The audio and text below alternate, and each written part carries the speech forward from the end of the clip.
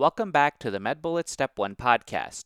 In this episode, we go over the topic of testing and screening from the stats section on medbullets.com. Let's start this episode with a brief overview. Diagnostic testing performance is measured in a variety of ways. Sensitivity and specificity describe the frequency of test results by disease status. Positive and negative predictive value describe the frequency of disease status by test result. Precision and accuracy describe different types of variation in test results. Let's now talk about sensitivity, specificity, positive predictive value, and negative predictive value in more detail. These four measures describe how well diagnostic tests capture the true presence or absence of disease. Predictive value changes with disease prevalence. Sensitivity and specificity do not. A 2x2 contingency table can help with calculations. This table would include sensitivity, specificity, positive predictive value, and negative predictive value. Sensitivity is the percent of people with the disease who test positive. It would equal A divided by A plus C from the table, which equals true positives divided by true positives plus false negatives. Highly sensitive tests are good at ruling out the disease. This can be remembered by the phrase, rule out snout. Tests with high sensitivity are good for screening purposes. For example, COVID-19 testing would benefit from high sensitivity so all potential cases can be isolated quickly, even if that means briefly isolating those who do not have the disease until follow-up test results return. Note that the false negative rate equals 1 minus the sensitivity. Moving on to specificity, this is the percent of people without the disease who test negative. This equals D divided by B plus D from the table, which equals true negatives divided by false positives plus true negatives. Highly specific tests are good at ruling in disease. You can remember this by the phrase, rule in spin. Tests with high specificity are good confirmatory tests. For example, after a patient screens positive for HIV on a rapid test, the confirmatory test should be highly specific to ensure that the person is not given a false positive diagnosis of a serious illness. Note that the false positive rate equals 1 minus the specificity. Moving on to positive predictive value, this is the percent of positive test results that are true positives. This equals A divided by A plus B from the table, which equals true positives divided by true positives plus false positives. Note that an increase in prevalence causes an increase in positive predictive value. And finally, negative predictive value is the percent negative test results that are true negatives. This equals D divided by C plus D from the table, which equals true negatives divided by false negatives plus true negatives. Note that an increase in prevalence causes a decrease in negative predictive value. The cutoff point for positivity may be adjusted to optimize the sensitivity and specificity for different purposes, which are inversely related, as the cutoff point with decreased sensitivity is associated with increased specificity and vice versa.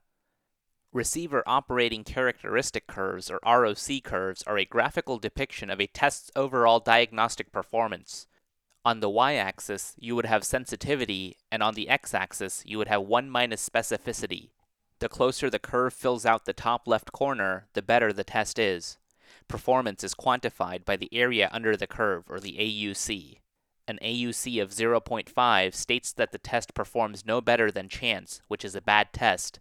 An AUC of 0.9 suggests a better performing test. Let's now talk about likelihood ratios, or LRs. These are also used to assess diagnostic test performance in isolation or in sequence. Likelihood ratio does not change with disease prevalence. LRs represent the probability of a patient with a disease having a positive or negative test result in comparison to the probability of a patient without the disease having a positive or negative test result. A positive LR answers the question, how many times more likely is a positive test result observed in cases versus non-cases? It suggests how well disease is ruled in. Positive LR equals the probability of positive test in cases divided by the probability of positive test in non-cases. It equals true positive divided by false positive. It equals sensitivity divided by 1 minus the specificity.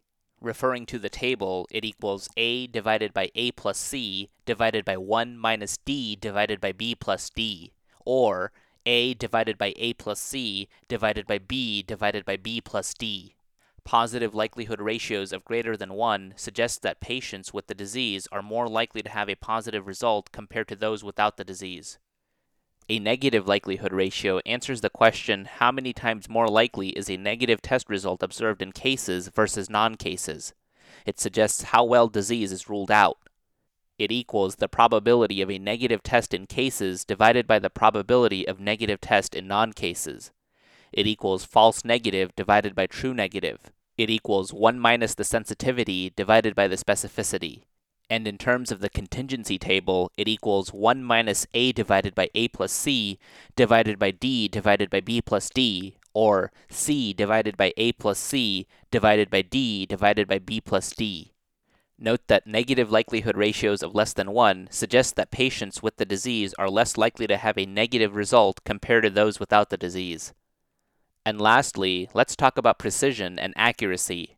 Precision is also known as reliability. It is consistent, reproducible, and there is no random variation. Accuracy reflects true value, and there is no systematic variation. Okay, so now that we've gone over the major points about this topic, let's go over a few questions to apply the information and get a sense of how this topic has been tested on past exams. First question. A Phase 3 clinical trial is testing the efficacy of a novel checkpoint inhibitor as immunotherapy for metastatic melanoma with central nervous system involvement. The study enrolled 350 patients, 150 of whom were randomized to receive the novel checkpoint inhibitor. The primary endpoint of the study was mortality at 1 year. For the experimental group, the median survival was 13.6 months, and the number of subjects surviving at 1 year was 90. For the control group receiving standard treatment, the median survival was 11.9 months, and the number of subjects surviving at 1 year was 80. Which of the following represents the absolute risk reduction of this experimental drug? 1. 0.20, 2. 0.33, 3. 0.40, 4. 0.60, or 5. 0.67.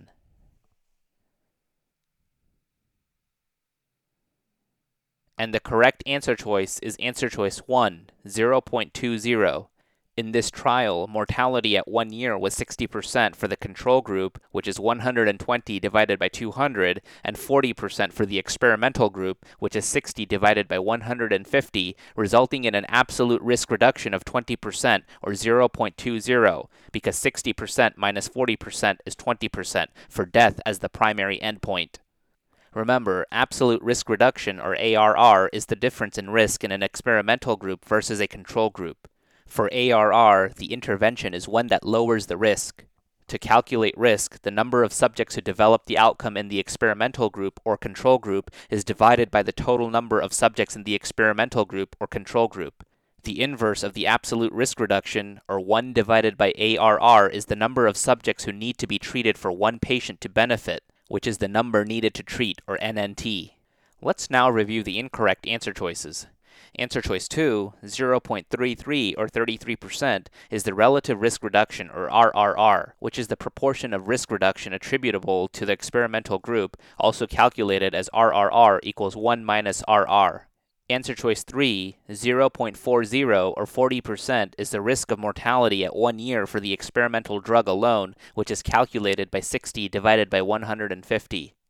Answer choice 4, 0.60 or 60%, is the risk of mortality at 1 year for the control group alone, which is calculated by 120 divided by 200. And finally, answer choice 5, 0.67 or 67%, is the relative risk, which is calculated by the risk of 1 year mortality in the exposed group divided by the risk in the control group, or 0.40 divided by 0.60. In summary, absolute risk reduction is the difference in risk in an experimental group versus a control group. Next question. An epidemiologist is studying the relationship between consumption of spicy foods and the development of gastric ulcers. In order to do this, she conducts a prospective cohort study where she enrolls 700 healthy individuals and follows them longitudinally for several years. At baseline, she finds that 200 of the subjects routinely eat spicy food, whereas the rest of them do not. At the end of the study, she finds that 50 of the patients who regularly consume spicy food developed gastric ulcers, whereas 100 of the patients who do not consume spicy food developed gastric ulcers. Which of the following is the relative risk of developing gastric ulcers in patients who consume spicy foods? 1. 0.05, 2. 0.25, 3. 0.33, 4. 1.25, or 5. 1.33. And the correct answer choice is answer choice 4, 1.25.